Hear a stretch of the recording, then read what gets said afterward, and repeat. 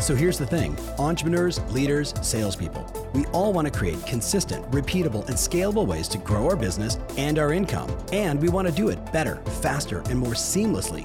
Why? So we can actually enjoy our lives, take vacations, and spend the quality time we want with the people that we love. How do we do all this without spending a fortune or running ourselves ragged? That's the big question, and this show is dedicated to the answer.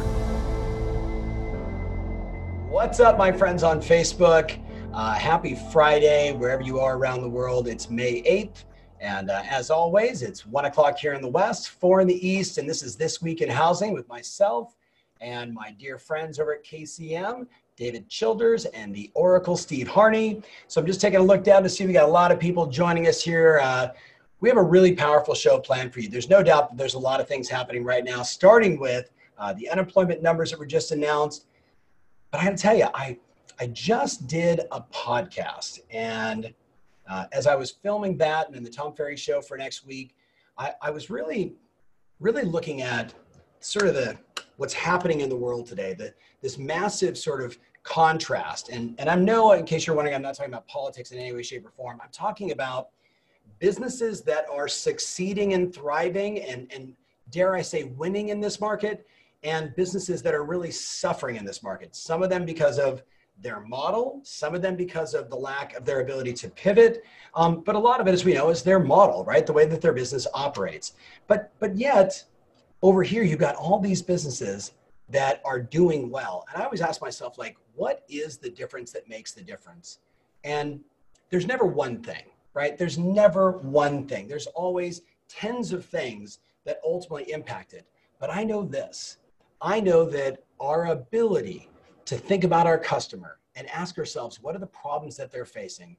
And how can my service or my product or my business support them, help them through this, make a difference, be different? If I can do that, right, in some way, shape, or form today, I've got a better shot at winning now and forever. So when I'm looking at this, I think about so yesterday, Redfin and Zillow both had their earnings call, and both of them, said, hey, the first quarter was bananas, and obviously March was challenging, but they both said a couple things that were really interesting for me. First, Glenn from Zillow said, from Redfin, he said, hey, look at this interesting data point. What if I told you that in our search, what we're seeing is people that live in big cities are looking at smaller cities, and that search is up 71%. Zillow then went on to say, right, Rich Barton, the CEO, said, traffic is just off the charts everywhere. So if you look, and I had a conversation this week with Mike Meadler, the CEO of C21, talking to the team at RE/MAX, at EXP, everybody's seeing the same thing. Demand is through the roof. Demand is through the roof right now. Plus, when you look at interest rates where they stand today, there is no doubt that there is a massive wave of transactions that are about to hit. The challenge, even again, ShowingTime, look at showingtime.com. We showed you the slide last week.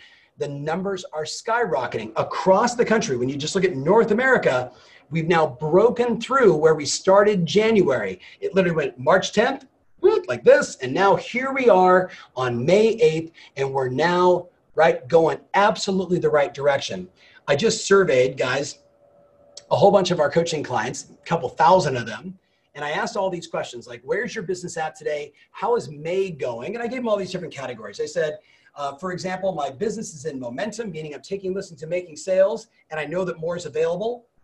That by far was the number one answer to people saying, yes, that's me. Are showings up or down? What's happening? Myself or my team on fire? I'm getting back to work. Sales are slower, but I'm focusing on inventory. The bottom line is I'm watching our ecosystem in many ways say, I'm sick and tired of being sick and tired. Let's get after it, right? Now, some of them did that the second week or third week in March. Some of them did it in the middle of April. But overall, right, we are experiencing this huge surge, but that doesn't solve the problem. We have a problem right now, my friends. You know it and I know it. What is the single biggest problem a buyer has today? Right? What's the single biggest problem you probably face today? That is the absolute lack of homes to sell. And there's only one person that can solve that, you. So during this show, we're going to arm you with some unbelievable stats, right? David and his team are always putting together these world-class slides, which, by the way, you can get, and you can put your brand and your logo and your image on it, making it even better, by the way. Become a KCM member, take advantage of that. But we're going to give you all these data points, and then we're going to answer 18 questions. And remember, you guys inundated us with questions over the last couple of weeks. And we went through and we synthesized it down to about 18 questions that we felt were the most relevant, that would empower you with the right information you need to move people forward. Because the problem we have is misinformed sellers. It's uninformed people that think today that there's no one that can sell their house, right? Whether that was the agent that withdrew the listing, or the seller that wants to sell, needs to sell, but just thinks to themselves, I can't sell in this environment. And the reason why is they haven't met you and you haven't educated them. So I'm going to give you some insight on that today. I'll actually, if you guys want, you guys tell me. I have 3 no-brainer listing attraction marketing strategies that the vast majority of people aren't doing, that when you do them, you will generate more opportunity and more appointments than you probably will have time for in the month of May or June. But you got to let me know if that's something that you want, right? So I'll be watching and checking all that out. But before we get into all that, it's now 1:04, so we can officially begin. Gentlemen, happy Friday. Welcome to the show. I see Steve. Could you get it on all 3 of us, if you would, please? Right now, I just see Steve. There we go. So first and foremost, guys, happy Friday, and happy, as we go into it, Mother's Day weekend. So I want to go right at it. David, we got a lot of ground to cover. We right? do. You got a couple of new slides I think are super important. Obviously, we got a lot of good news, but I think we should start perhaps with unemployment, because it hit this morning and, well, let's be honest, it wasn't the most positive news. Sure. So let's kind of hop in there. I'm going to share some screen and or share some slides so we can just have that conversation and talk about what is going on. So you're right, Tom. The April unemployment report came out this morning, and let's start here. Let's look at where we've been since we started this conversation back, in March. And so now what you can see here is 7 weeks starting to stack up here. And if last week, this week we came in at 3.2 million jobs lost. That's the week ending May 2nd, why I said last week. And certainly that's a big number. I'm not saying it's not a big number, but it's certainly not 6.9 million that we saw back the 28th of March, the week ending there. And it's interesting to watch as we've gone on week through week, this stagger down. And I think we all hope that in the unemployment situation, that not only are these, not long-term unemployment situations, but that hopefully we've been through the worst of it. But an interesting look there as we look back over the last several weeks. So let's talk about the unemployment report that came out this morning. We talked last week and we said, hey, we're going to bring this to you. The KCM research team has been all over it today. And so let me bring that up. This is a look right now of the breakdown of the labor statistics that we were given this morning. It covers up until April 12th. So there will be another, cross-section of data that will come out the first week of next month. And if you remember, if we go back, we started looking at the first 700,000 jobs that were lost, significantly more here. And let's go through here and let's talk about the jobs that are contained in that report that have been lost. So if you start from left to right, and we've synthesized these categories so they're simple and effective to understand. And Tom, you mentioned putting your face and your brand on these. I did that with these slides here for mine. And if you're a KCM member, if you're not, we'd love to have you, but share this information with your brand on it, because that is the conversation this weekend. So let's start on the left. We know that almost 40%, 37.6% of the jobs lost are those servers and bartenders, people in the restaurant business. And certainly as the economy starts to come back online and come back online safely, we expect those to get their jobs back. The next 2 pieces of job lost, both coming in around 10.2%, are retail and temporary services. Now, there's, when we think about retail, we know what that is. Folks that are in the retail business, stores, things like that. Temporary services. There are a few other things that are included in that, but the majority of that. Think about the temp industry, companies that provide labor, temporary services across this country.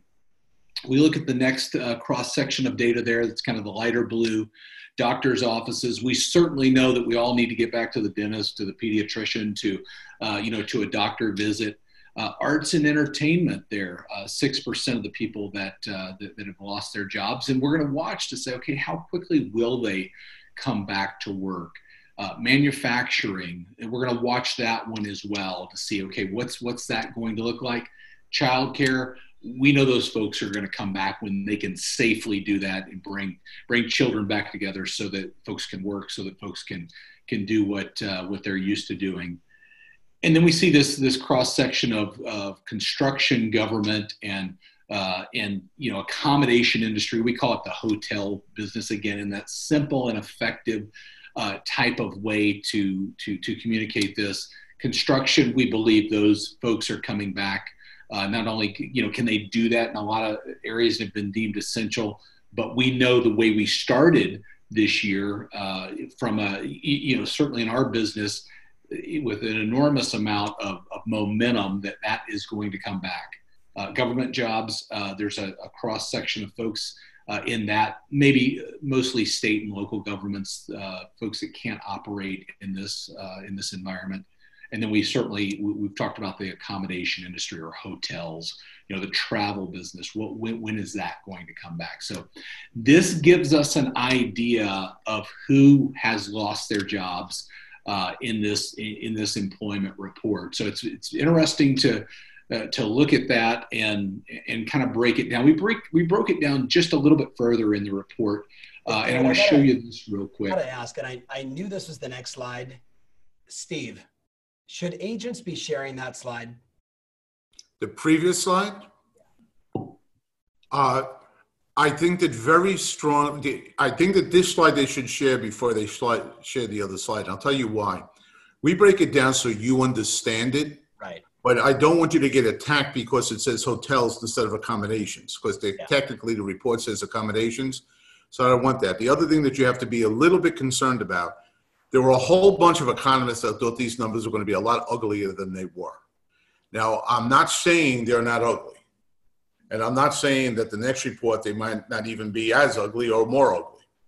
But a lot of economists are calling for well over 15%, some over 20%. So what you're going to see in the news headlines right now is that they're adding things in like, well, we should add in all the people that just retired. Or should we add in all the people that, they weren't in their job for other reasons? The only thing I'll say to that is I get why you are adding it in so that you look good on your original projection, but they never add that in. For the last 30 years, they haven't added that in. So why would we add it in this time?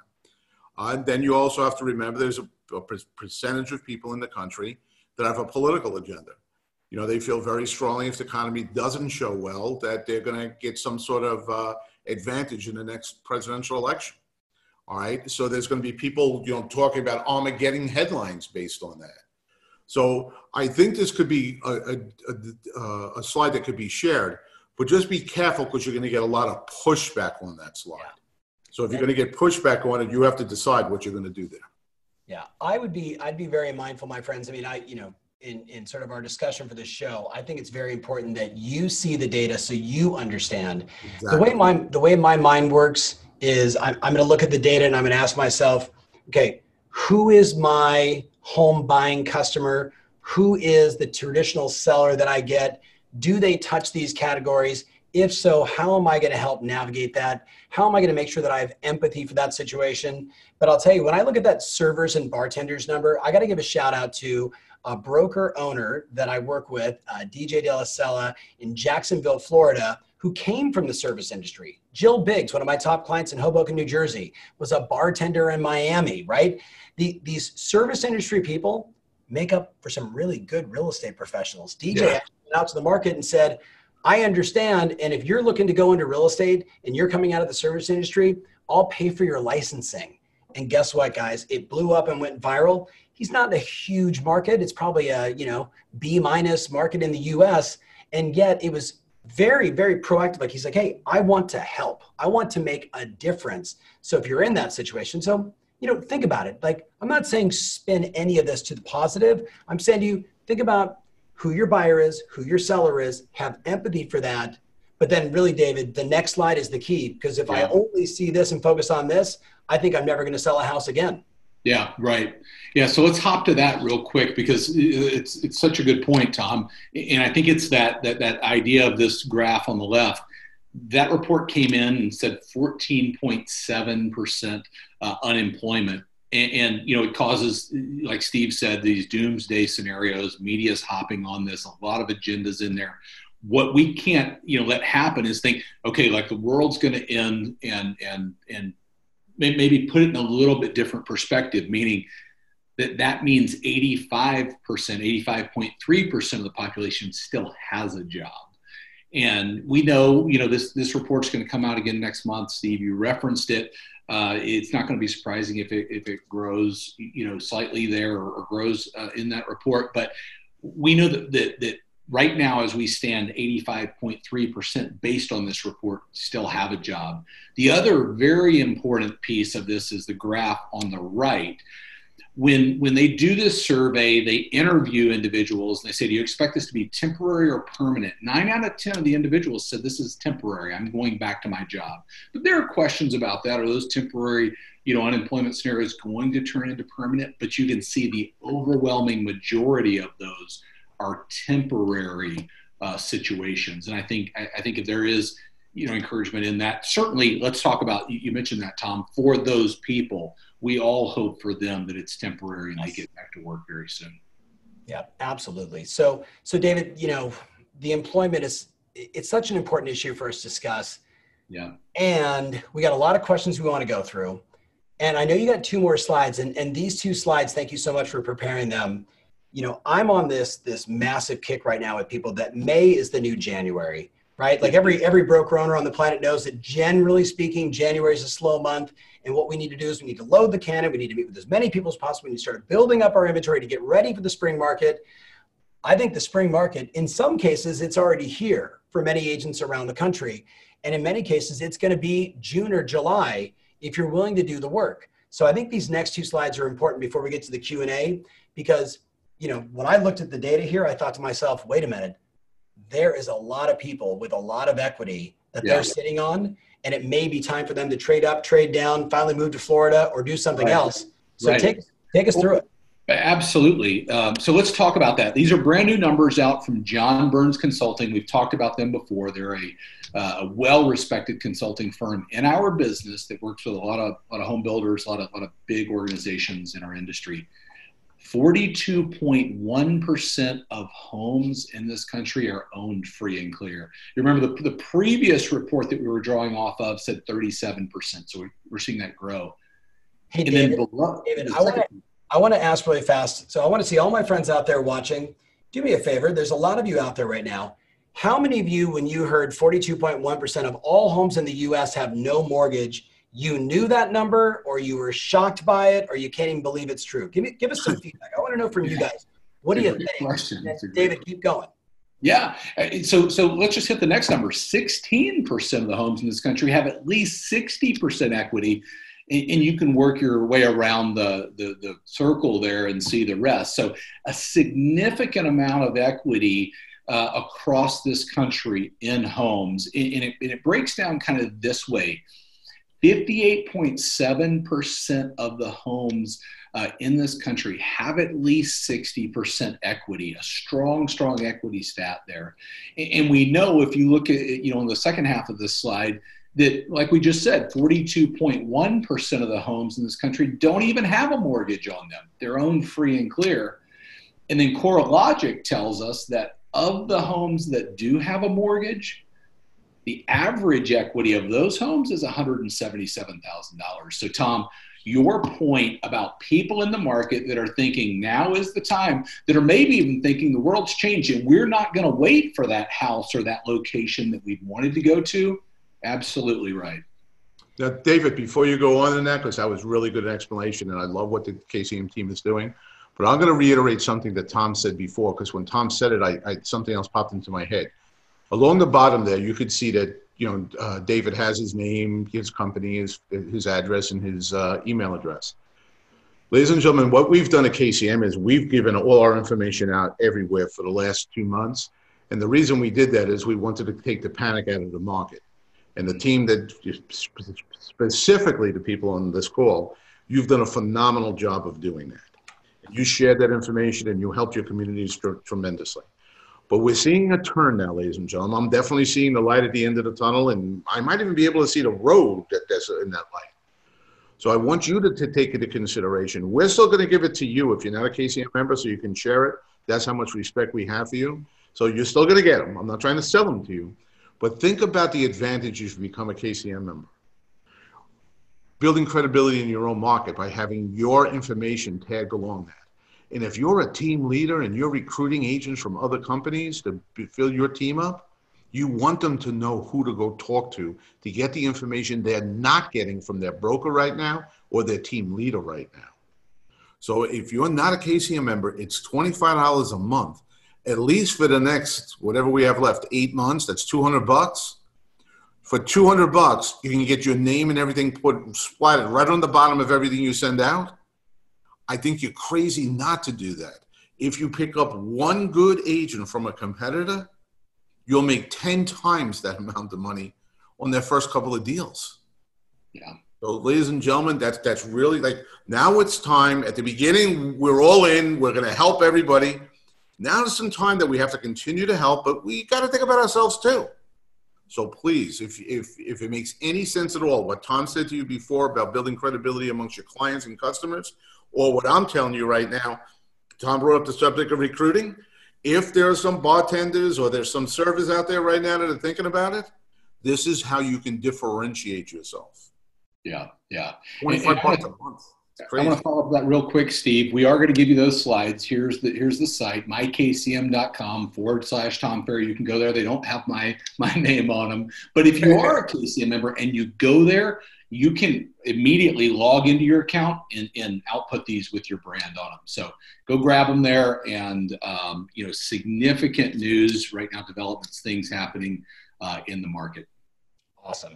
So fellas, thank you for that. And again, I remember for all of you watching, Steve Harney, myself, Austin Allison, who created Dotloop and then sold it, and Greer Allen from Boomtown were in a CEO mastermind the day that idea came up. And I know it transformed branding for a lot of agents, throughout the US. So we're going to go rapid fire where it's 1:20. We got a bunch of questions and I got to give them 2 or 3 unbelievably, 2 very easy to use. One's going to require a little more effort to get more listings. So David, this question came in, I think it's really for you. Felicia Brown Lewis asked, hey, we're doing a great job keeping our clients informed, but we can't get them off the sensationalism from the press.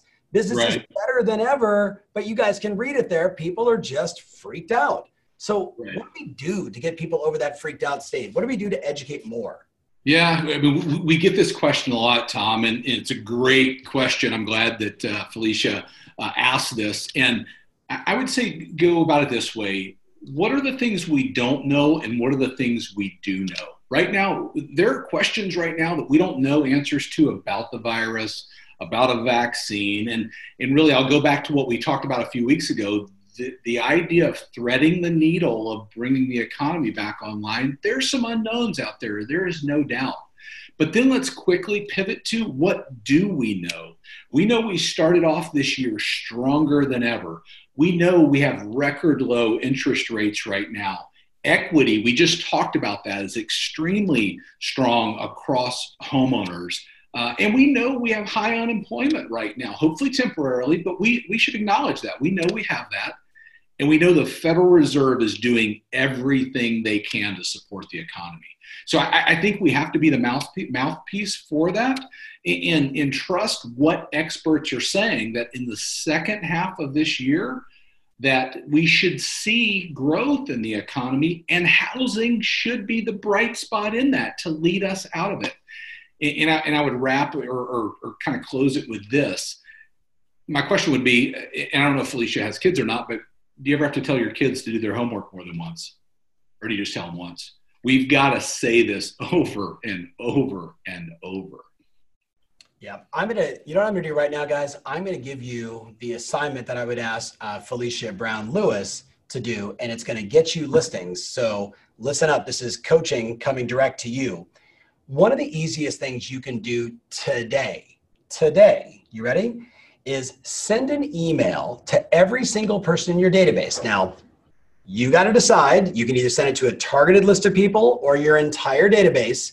Hear me out, targeted or your entire list. And this is the offer I want you to make. In the headline of the email, it should say, your home's value during COVID. Your home's value during COVID. And I might even all cap value. Your home's value during COVID.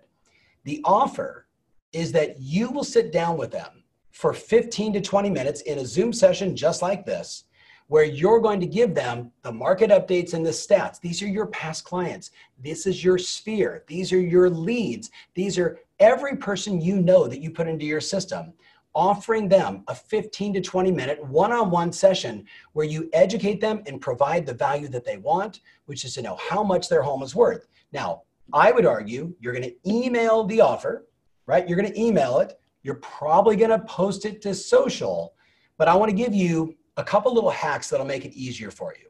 The biggest challenge you're going to have when you do this is, and I'm going to give you some language that I want in the email. The biggest challenge you're going to have is the amount of response you get. So consider one of two things. First, there's a wonderful piece of software called Calendly.com. Looks like calendar, but get rid of the and put Lee, L-Y at the end. And if you Google it and you spell it wrong, it's that one. I'm not an investor. I wish I was because I love it that much. Here's what it does. It allows you to block off chunks of time in your schedule. And then when you say, hey, would you like to meet me for 15 or 20 minutes where I answer the 3 toughest questions that everybody has today, including the value of your home? Yes, I'm going to give you the script. They can click that and decide which time that you pre-bake in your calendar when they can meet with you. No different from when I ping my guy who cuts my hair. I don't call him. I don't text him. I literally go on the app. I pick Saturday, 9:30. He's open, and I book my appointment. Make it easy. Now, if you don't want to get that solution, just say chunks of time. I'm going to meet with my clients, right? So first come, first serve, Monday, Tuesday, Wednesday, Thursday from 1 o'clock to 3 o'clock in the afternoons. Let me know which day is better for you, and you carve out the time. Right? Either way, don't just say, email me back. Give them either chunks of time to consider, day, etc., night, etc., or use something like Calendly. Now, in the email or the video that you post on social, consider the following. I wrote down in the offer, tell them that you're going to answer 1 to 3 of the biggest questions you receive all the time. That you're going to answer for them personally, one-on-one, 1 to 3 of the biggest questions you get. The number one question you get is, how much is my home worth during COVID?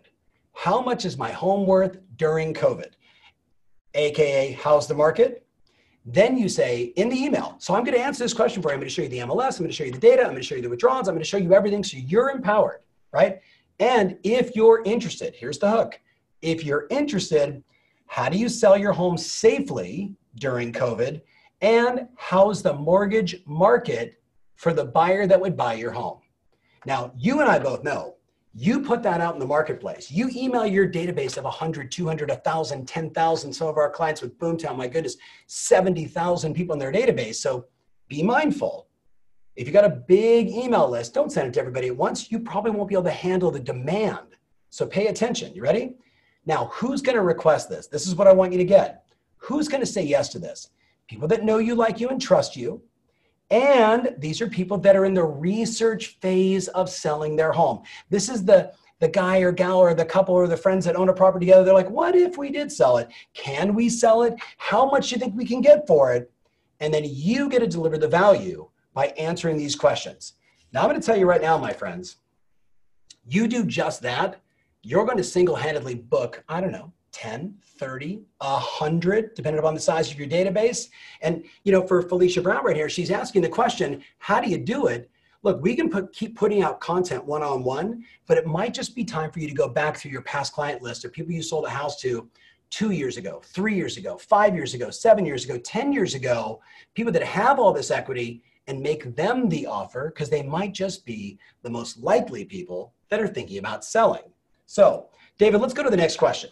Right? By the way, let me know, guys, in the comments. Go ahead. I want to double down on what you just said.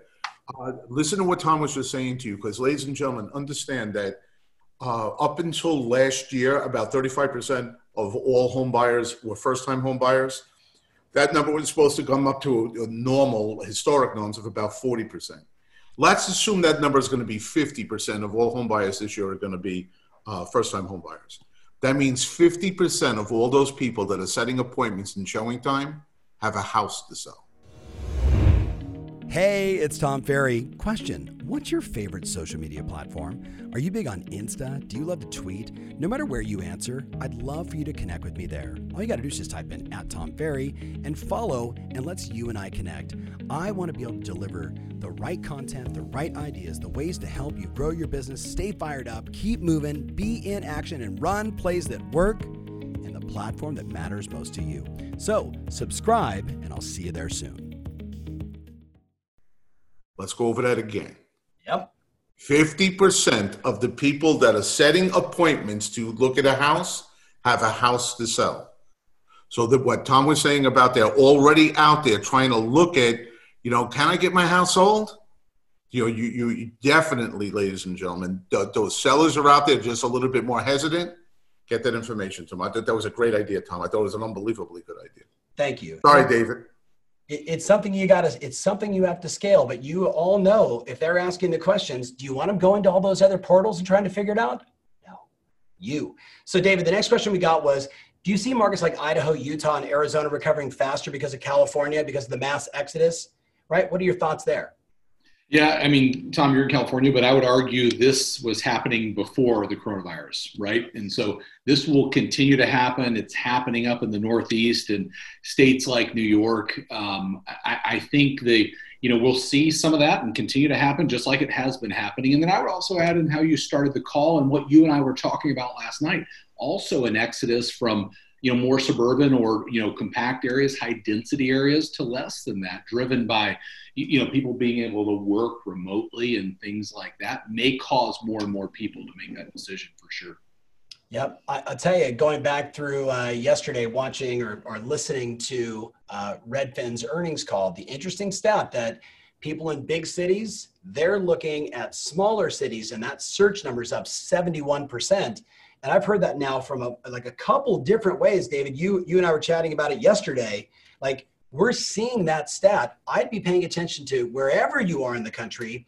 If you go to census.gov, it is a government site. So just think, if the DMV was a website, how much fun would it be to visit? But when you go there, you can search for, where are people moving to and from my town? Very important thing for all of us to be aware of. Maybe just because we want to talk about, hey, what are those opportunities, or have referral agents in those marketplaces that we're working with. So very important. David, let's go to the next question. Steve, I'm going to hit you with this one. So what numbers can we pull for local market stats that match the KCM data nationally, right? So we're all talking national, but we got to go local. So Steve, what do they do there? From Valerie Upton, great agent. Yes, 6 months ago, we were saying you have to get more of the macro information, and then now we're saying you have to get more of the micro information in. That's right. People had to understand what was taking place in the country, and you guys have done a tremendous job of sharing the information you've gotten on these calls out there. I've seen the videos. I've seen everything you're doing. You do a phenomenal job. But remember, and this is weird me as being KCM saying this, it's also really, really important that we do, they understand the local market also. So you can't get what is the economy going to do in Botox, Kentucky? You can't get information like that. But what you can do is there's three things, and again, let's go toward the listing side of it. There's three things that you can pull off your MLS that I think are crucially important. Number one is you have to let them know that houses are selling. So you want to give them the pendings. You want to make sure that they understand the pendings, how many pendings are selling. And I would take that number from all of MLS. So when we're telling you houses are selling and the pendings are going up, you can get actual numbers. And I wouldn't just give them a number. I would give them a series of numbers over the last couple of weeks, because in almost every market, you'll see them start to increase from the bottom that we hit about a month ago. So you want to show them that, yes, just like we're showing you nationally, the business has made a turn, you want to let them see locally that business has made a turn. So you can do that with pendings. You can do that with new listings taken. Any listing taken, I know there's not as many of those, but you want to make sure that you let them know that these houses, all right, are coming on the market, because you want to let them know that, yes, houses can be sold in this market, and their competitors are putting them on the market. And the last thing I would do is, if you have any more local showing time or something like that, whatever your MLS is doing, to really narrow that graph down to your marketplace over the last couple of weeks, I would definitely get that also. So you could use some of the graphs we do and just change the numbers so that they look the same. But I think that pending sales, new listings taken, and showings, and I know every MLS might give you different types of information on that, but any information you can get, I would do that, and I would do it on a weekly basis, showing the progression up. Love it. So let's go to the next question, and I think I'm going to take this one. Lisa Gallagher saying, hey, Tom, so we may be in DC, which you remember I was calling it BC before COVID, DC during COVID, AC after COVID. We may be in it for a while. So what's the appropriate message to send to my Geo Farm? I just don't feel good right now highlighting a just listed or just sold. So Lisa, first of all, be clear, right? You're asking the right question. Tone is everything. Messaging is everything. There is absolutely nothing wrong with sending out a just listed, just sold card today. If I did a just sold card, the variation I would have is, it would be more about a case study. I want to tell the story. See, it's one thing to say, look, oh, highest possible price or just sold, right? Like, that's probably not appropriate right now. What is appropriate? Like, I'm making this up, Lisa, but against all odds, right? Or how about I wrote down, we did our safety first listing launch and helped our client, and tell the story of how you navigated it. Maybe it's not a postcard. Maybe it's a letter that you send that dear homeowner, dear, members of Irvine Terrace community, I want to tell you about my recent sale on 1234 Banana Street. Would it shock you to hear, even though inventory is this is the COVID, safety, blah, blah, blah. And then I tell the story of, we pivoted weeks ago to a safety first listing launch and sales strategy. Now I'm making that up for the first time, so you might want to steal it, right? A safety first listing launch, sales and marketing strategy to help our clients sell during these challenging times. In the past, we would have had this, but now because of this, the only people that are showing up are real buyers. And we're engaging them this way, we're seeing properties this way, and you're just describing the detail of what it is that you do. I would argue, Lisa, that is going to get a lot of traction. Now, as a marketeer, I know this. If you put that in an envelope that's hand addressed and hand stamped, maybe a birthday cake stamp or a wedding cake stamp, and it doesn't have your business name on it, it's going to get opened up at a significantly higher rate. If you include in that letter maybe a list of testimonials from Zillow or Yelp or Google or wherever you have your reviews, that's a good idea as well. And a gentle ask. If you're curious about the sale of your home, or you wondered how we did it and you want more detail, reach out, text me, email me, call me, whatever you want to do. I would do something like that. But when I saw this question, I also said to myself, what I would do if I were you, and I think every one of you should do this. If you're a geo farmer, right, which is a strategy we believe in, like hyper local expert of your community, why would you not throw a 45-minute Zoom seminar? I would call it, I just wrote it down for you guys, Neighbors Only Market Update for Irvine Terrace. A neighbors only market update. Now, that's Irvine Terrace where I live. You do your own, right? Neighbors only market update. And you know what I'm going to do? I'm going to talk about showing time. I'm going to do a lot of law of contrast. Before, now, showing time. I'm going to share MLS data, right? I'm going to inform them. I'm going to empower them. So, how do you get the word out, Lisa? You do a direct mail piece to them, right? If you can, have somebody safely, mask, gloves, everything else, hazmat suit, right? Not kidding, you with me? Safely distribute a flyer on everybody's door. I also wrote down doing a Facebook ad and boosting it. Now I know the 15-mile radius will make it complicated, but saying neighbors only for this community, and then having that invitation for them to show up. We know that this sort of Zoom seller seminar, this Zoom buyer seminar, we know it's a hit right now because everybody wants to know the value of their home and they're asking themselves these questions. So I would do that in your geographic farm. So that's that. Let's go to the next one. You know what? I'm going to skip that one. I want to go to the next one. Steve, why is Wells Fargo so optimistic, yet they were one of the first to pull out of the jumbo market? From Lisa Peck. Great question, Lisa. Great question. I had to think about it for a few seconds too when the original report came out, because they were probably, what I believe to be the most optimistic on their guessing as to where the economy was going, and then all of a sudden they pulled out. So, I had this question about a month ago in my own head, but then I realized something. It wasn't that they were being optimistic in that report, in their projections going forward for GDP. They were being conservative. They didn't want to go too far either way. As a matter of fact, they're the only one of the companies that still think that it's going to be a negative GDP by a very little bit in the third quarter and then come back in the fourth quarter. So they were being very conservative across the board. When they made projections on the unemployment rate, they were very conservative. They didn't make outlandish projections. Or I shouldn't even say outlandish, they didn't make high projections. All right, so across the whole board, they're being conservative, not optimistic. They're saying, I don't want to say anything too crazy. And I think that the same thing is taking place on their mortgage side. I just think they're being conservative. They're not sure, so they don't want to make any big calls on the investment side. And they're not sure, and they don't want to make any big mortgages on the mortgage side. I really think that that's the case on that. Steve, wouldn't it also be fair to say that Wells was also one of the early to jump out of subprime, right? Like I want to say back in maybe 2003 or 4 in that range, while everybody else was going nuts on subprime, they pulled out of it. So I think it just, to your point, it is sort of the conservative nature of that business. Yeah, and plus you have to realize, that one of the largest stockholders in that company, if not the largest stockholder in that company, is Warren Buffett. And, he's very conservative in what he does. So that's one of the reasons they pulled out of the subprime pretty quickly also. So I just think that, I think as an entity, they're not optimistic and then pessimistic. I just think they're very conservative. Yeah.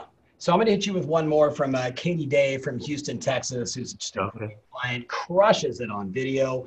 What impact do you think the presidential election is going to have on the real estate market this fall? Oh, thank you very much for asking that question, because up until about 45 days ago, that's where we were really sending the research team. David did a great job of saying, I want to know exactly what happens to a housing market during a presidential election year. So we were doing some really heavy studies, a lot of research on that. And we'll get back to that as we slow up a little bit in the other research that we're doing. But I can tell you what the initial research showed. What the initial research showed were two major things. Number one is there's no loss in sales, but there is a delay in sales. That from the middle of October to about the middle of November, people just concentrate on that. They just get tied up in it, and there's not, and there's like a, compared to other years, there's a normal fall off in the fall every year, that October to November number, but the fall off goes from about 9.8% to about 15% fall off in an election year. But in both cases, what happens in the second half of the year, it gets the second half, the last half of the year, the last quarter of the year, that from November 15th all the way to December 30th, in election years, you pick all that business back up again. So it's not a loss of that business. What's happening is you lose business from October 15th to November 15th, then you pick it back up again from November 15th to December 30th. The only other thing that we were able to find, and I think we have some more research to do, but this little pandemic came out in the middle of it and it kind of shifted some of our focus. But the other thing that came out is if there is an administration that doesn't believe as much in regulation, then what happens is new construction builds more quickly.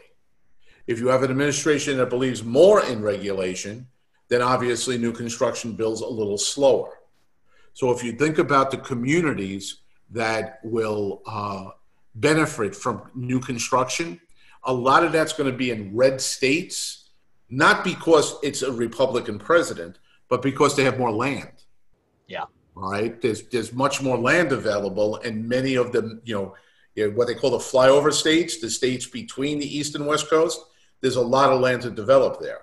So those marketplaces will do better if, again, there's less regulation. So it's not a Republican Democrat thing as much as it's, what do Republicans kind of stand for and what Democrats kind of stand for. What we didn't get into in our research was this will be the most highly contested, election in American history, presidential election in American history. And what does that really mean? And there is some interesting reporting on that, but we haven't really, gone through and really vetted all that information out yet. Again, we got interrupted in the middle of that research. Yes. All right. So I want to go back and I want to answer Jack Hayes' question. And I think it's an important question for a lot of reasons. The question was, how do you deal with price reduction in today's market if the number of showings is not doing well? So Jack, I appreciate the question. We actually did end up covering an entire training on this in our Pivot program. But I want to give you all some questions to consider, especially as you're meeting with potential sellers. This is insight that every one of us should know and understand on a deep level, a quantitative level in our marketplace. I always ask this question first. What is selling in your marketplace and what isn't? What is selling and what isn't? Now, I don't care if I'm talking to a luxury agent in Beverly Hills or I'm talking to somebody in Omaha, Nebraska, right? Generally speaking, I hear mid to low, flying off the shelf, high-end, turnkey, priced well, anything 4 years and older is old in the high end. You with me? And if it's not something special or an opportunity, that stuff is sitting. Now, in your marketplace what sells and what doesn't. This is why we all talk about the critical importance of looking at the daily hot sheets and knowing what's happening morning, noon, and night in terms of what's selling and not selling in your market. So I always start there before I go into any kind of price reduction script. Then I wrote down, what is this property, how does this property land in that equation, right? How does this property that I have for sale that's not getting showings, that's not getting activity, there's been no offers, where does it fall? Then I wrote down this question, what's the feedback been on this property? And the bottom line is, right, look, in my notes, I wrote all these things down. Does it need to be staged, right? Or I wrote down, could you remove any of the barriers that the buyers are experiencing when they see this property virtually or face-to-face? Then I wrote down this question for you. If this was your home, knowing what you know about buyer psychology and buyer needs and wants today, what would you do? See, I think the be honest question is if this was my home and I understand what buyers want, what they don't want, and what's important today, then I'm going to have that conversation with the seller and be very direct about it, right? Hey, this is what's happening. Properties are selling. We know it's taking more time. We know that, there's less looky-loos looking at your house, but the buyers that are serious are out in the marketplace. Here's the data. Transactions are being done. And at the end of the day, sometimes it's about, do we need to take it off the market and make those repairs, clean that up, make the adjustments that we can, or do we need to amend the price to match the needs of today's buyers? Do we need to amend the price? I like amend versus reduce and whatever. It's just the wordsmith in me. Do we need to amend the price? But here's the real kicker. You ready? The question I love more than anything else is after I've said, okay, here's what's happening. Here's what's going on in the market. Here's the data. And if you're just saying to them, hey, based upon the buyer psychology, the agent feedback, the online feedback, and everything else, I'm going to strongly recommend we amend the price to X and then you just shut up. I'm going to strongly recommend we amend the price to X and you shut and just let them, and by the way, do it via Zoom, right? Don't do it over the phone. Don't do it via text. Get them via Zoom. This is important. It's almost like a relisting presentation. But here's my favorite question. I hear where you're at. At what price are you no longer a seller? At what price are you no longer a seller? Look, we're in the business of serving people and giving them what they want, right? And delivering on their needs. But we can't mystically pull out a buyer who's going to pay for an overpriced property or a property that doesn't match what buyers are looking for today. So it's our job to be honest and tell the truth, which means you got to dig deep, build a lot of rapport, have all the data and facts, and then deliver. So Jack, I hope that helps. And since you're a Pivot member, make sure you go back in, search for Doug Hannon, because then he'll give you the financial breakdown of how to make that adjustment and really show people in real time if they reduce the price, how much their net is, which is also very powerful. So let's keep going. By the way, guys, we're doing a lot of Q&A here. I want to see for all the people that are out there, are you finding this valuable? The combination of slides and Q&A and some mindset and some stuff around how to get more listings. Let me know in the comments. I'm super curious. And now I'm going to go to the next question. You ready? Let's go right to David. I'm bouncing around. Go to the one from Ivan, I think it's Majea. With credit requirements being stricter. You with me on that? You already got it. That leaves a big portion of buyers out. How is this going to affect the market? How is this going to affect, David? This is your world, partner. Attack. Yeah, it's a good question. I mean, it's come up. I'll say this: we've done a little bit of research on this. First American came out with a study that number that's been put on the sidelines is roughly about impacting about 400,000 people. Now, while we know that, what we don't know is the question of how long will they be on the sidelines for. I think we can say, not forever, but that will come back. The other piece is I would argue that low interest rates right now are driving buyers in. And a lot of that, is going to be replaced by people saying, you know what, we now can't afford, or we now can do this because of the record low interest rate environment we're in. But I would also argue right now that largely across the country, we don't face a buyer issue. We face a listing issue and a seller issue. So that'd be where I would focus. Yep. Steve, do you have any thoughts on that? Because I've got a couple of thoughts as well. Yeah, I just wanted to let it know because there was a question. I'm watching on my iPad as I'm doing this, seeing the questions coming in also. And there was a question that came in about the jumbo packages. And there's no way David could know this simply because he was working with the content team to put everything together. And I barely read the article, but apparently there are 4 companies that are now re-entering the non-QM space. Yep. All right. And Housing Wire just put that out, and it was seconds before this live thing. So there's no way we could report on it yet.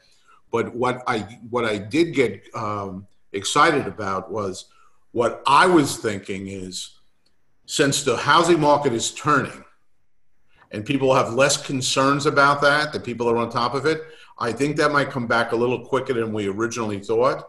But now here's the challenge to that. What that means is, as long as housing's doing well, they'll come back quicker.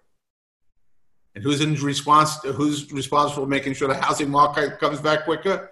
We are. So who's going to determine whether or not they re-enter the market with jumbos and non-QM? Everyone on this call.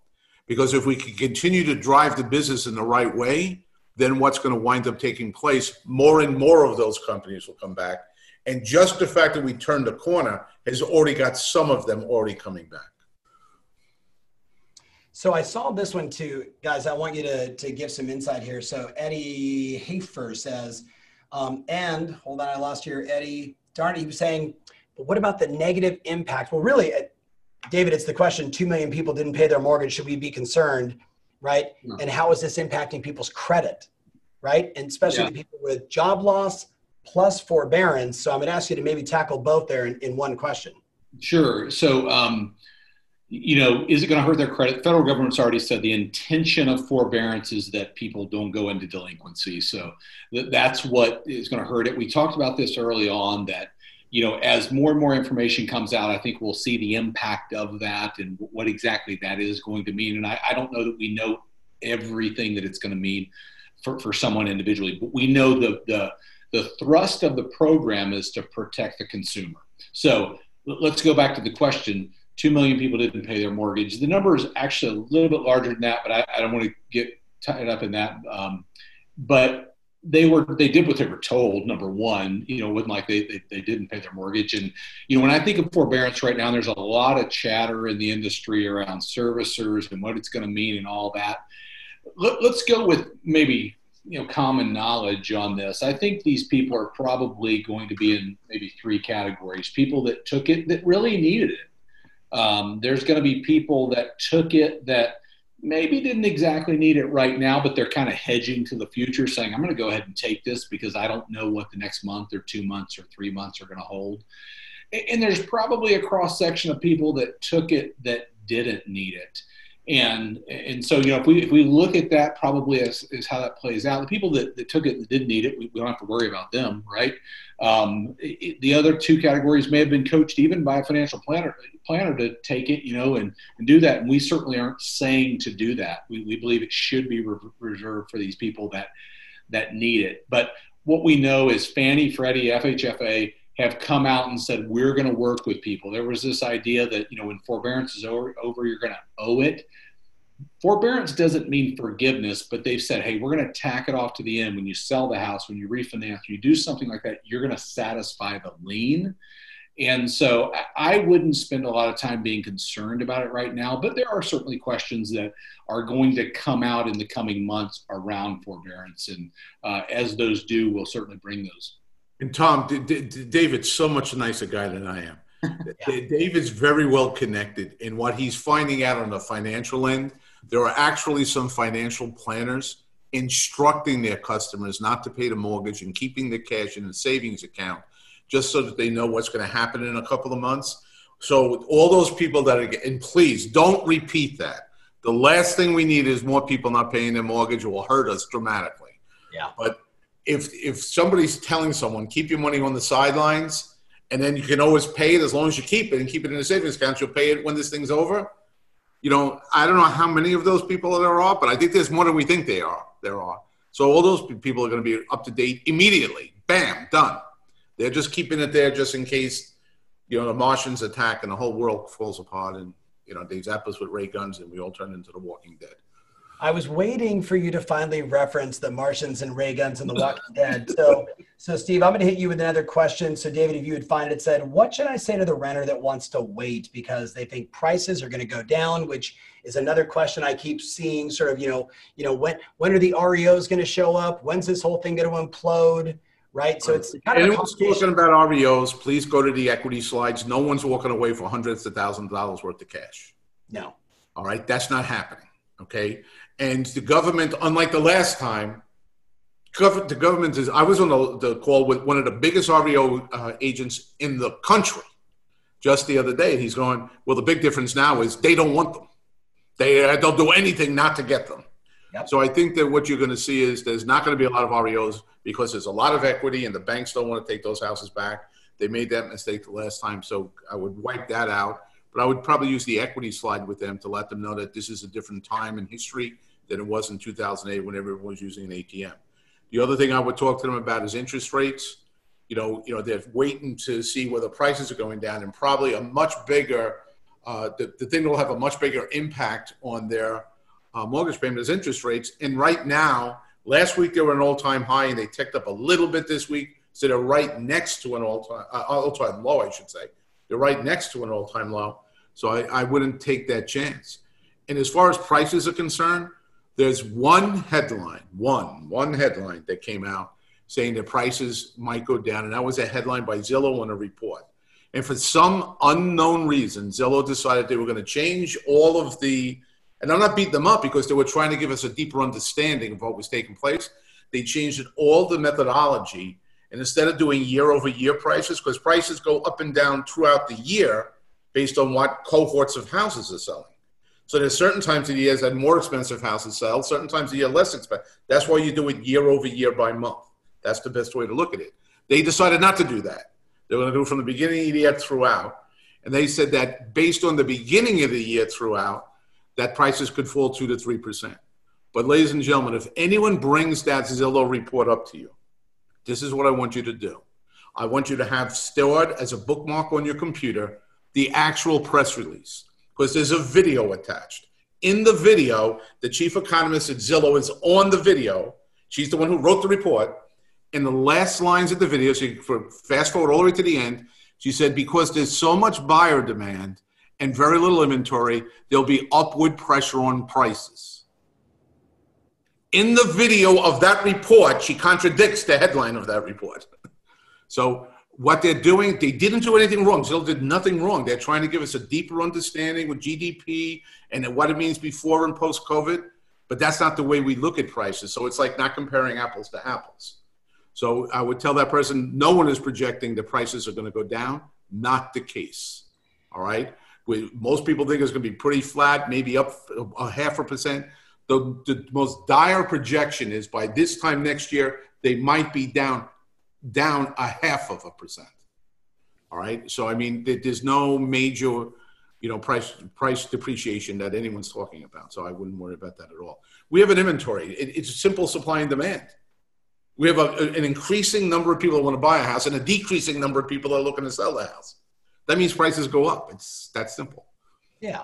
So, Steve, I want to piggyback on that and just remind everybody that yesterday on Zillow and separately Redfin's earnings report, they both came out and said, we're buying houses again. Yeah. Why in the world do you think that they would say we're going to buy houses again? And it's not just them. It's HomeLight, through their agent solution. It's Easy Knock, it's Open Door. Like, they're all racing back into the marketplace. And guess what? It's because prices have stabilized, right? Yep. It's not because what are you going to do? Buy a house that's depreciating, then put money into it and try and sell it?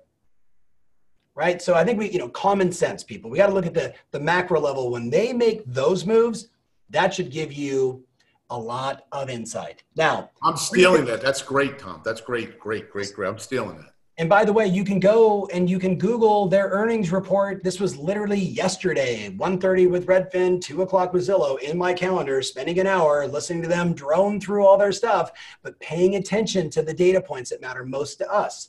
Now, let's finish with this one last question, which is, what's one thing you guys wish all realtors would do? So, David, you go first, Steve, you go second, and then I'll wrap it up and we'll send everybody off on their way on Friday. What is the most important thing you want agents to do during COVID? It's a great question and a great one to kind of end on. And I would say this, a couple of things. Use the data to inform what you're bringing to the market, and then realize that in the world we live in today, there are a lot of people that are dug into their opinions, and focus on continuing to bring the information from experts and engaging people in that, certainly not in combative ways online. I know that happens, but saying, hey, you may have a different opinion, but let us bring you facts. Can I still continue to bring you facts to be able to have that conversation? Look for those pieces like Steve just mentioned in some of the facts that you mentioned, Tom, about, hey, Zillow is going out and buying right now before we get, locked on to a different scenario. So I'd say use facts to be out there in the market with what is going on. Love it. Steve?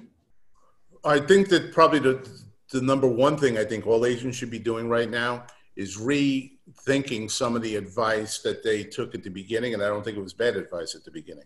When this thing first took place and we first heard that, oh my God, people are dying and what's going to happen, the economy, they're shutting down the economy like a light switch. A lot of agents start pulling back their investments, pulling back on how they invest in their business, what they're doing in order to grow. And though I didn't necessarily agree with that, I could understand it. And there was no way I could talk against it because I didn't feel strongly enough that I was right on the issue. But I really felt strongly that the economy was going to come back and that housing was going to drive it back. And 60 days later, thank God, knock on wood, it looks like that's exactly what happened. So all those people that kind of tightened the purse strings and started to say, all right, well, let me go into Armageddon mode here just in case this is Armageddon. I'm not saying get involved in stuff that's stupid. You should stop doing stupid stuff in a good market.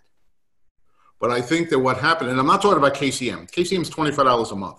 You're saving that on a babysitter going out on a Saturday night right now. You could afford KCM, so I'm not talking about KCM. But what I'm saying is I think there were some other really valuable tools you were using that you kind of got, well, let me just save my cash right now just in case. I don't think we're in a just in case situation anymore. I think we're on the turn. And this is what I know they teach race car drivers. When you're coming down the straightaway and you see the wall, and that's what happened to us in the beginning of March, most people will hit the brake. And what I would suggest very strongly now, that we do what a race car driver does. They downshift, they slow up a little bit going through the first half until they can see the next straightaway. They don't wait to the next straightaway. Once they can see the next straightaway halfway through the turn, they gas it. And they go that extra Speed brings them through the second half of the turn and lets them hit the next straightaway at maximum speed. So right now, if I could use one analogy, I really believe that we're at the halfway point of the turn. I see the light at the end of the tunnel. I see the straightaway. So what I would suggest, I think many agents are still hitting the brake on things. I would suggest you reach down, grab the brake, rip it out of the floorboard and throw it out the window. And gas it right now. Because I think that if you do that, you're going to have such a lead on your competition that not only are they not going to be able to catch you, they ain't going to be able to see you. Now, I've talked a little bit about that over the last 2 weeks. I'm telling you now, looking at the numbers and talking to so many companies and getting their individual numbers that backs up what people are saying. I can't share that data, but I know that data. All right? This is the time to hit the gas. Anything you were pulling your purse strings back on, maybe it's time to open it back up again. I love it. So I would just end with this. First and foremost, I wish you and your loved ones a happy Mother's Day coming up on Sunday. Boy, I'll tell you, if you're in the business, it's time to put your phone away and hang out with your spouse, or if your mom is someplace around the world, maybe a long Zoom session. So that'd be the first advice, right? Just, pay attention to who really matters. Regarding your business, I'm going to tell you it's very simple. I'd go back to everyone in my family and I would say, look, here's what happened over the last 8-9 weeks. Here is what I'm committed to over the next 90 to 120 days. I need to roll up my sleeves and go to work. Let me tell you what that means. I'm going to try and do anywhere between 80 and 100 appointments over the next 90 days. 80 to 100 appointments. Now, they may be Zoom, they may end up being face-to-face, but I'm going to get the word out to the world that I will meet with them one-on-one and share the truth about what's happening with home prices in our community. I'm going to make it my mission to take more listings in the next 90 days than I've ever taken in my life. And I know as I say this, some of you are like, listen, there's this wonderful line that I have written over there and at my home office, and here's what it says. If you must doubt something, doubt your limits. Doubt your limits. This is your time. No one cares if you're a rookie agent or you're a rock star agent. No one cares if you're great with tech or bad with tech. You know what they care about? Do you care about them? And do you have the answers to help them move forward? Safety, right? And getting the job done. And if the answer is yes, then you need to be screaming from the mountaintop every single day. So guess what? Prioritize your day around, ready? Prospecting, getting appointments, doing lead follow-up, and going on appointments. All non-essential BS needs to be pushed to the side because in the next 90 to 120 days, you can absolutely make 2020 extraordinary, not just for you and your loved ones, right? But for all those buyers that are desperate and all those sellers that were totally misinformed. So look at non-owner occupieds. Tom Ferry show on Tuesday. We talk about that. I go in depth on my show on Tuesday. Come into your email box on what we should be doing with those 15 to 20 minute sessions. And I'm just going to keep delivering. The point is this. There's no wrong way to do it. Done is better than perfect. Get off your butt and go help people. You can single-handedly solve this. If you're going to doubt something, doubt your limits. Happy Mother's Day. We'll see you next Friday. Thank you so much for watching. All right, guys, we're out. If you want more information about this episode, including my show notes, mentions, links, and everything else, make sure you visit tomferry.com/podcast. That's tomferry.com/podcast. Thanks again, and talk to you soon.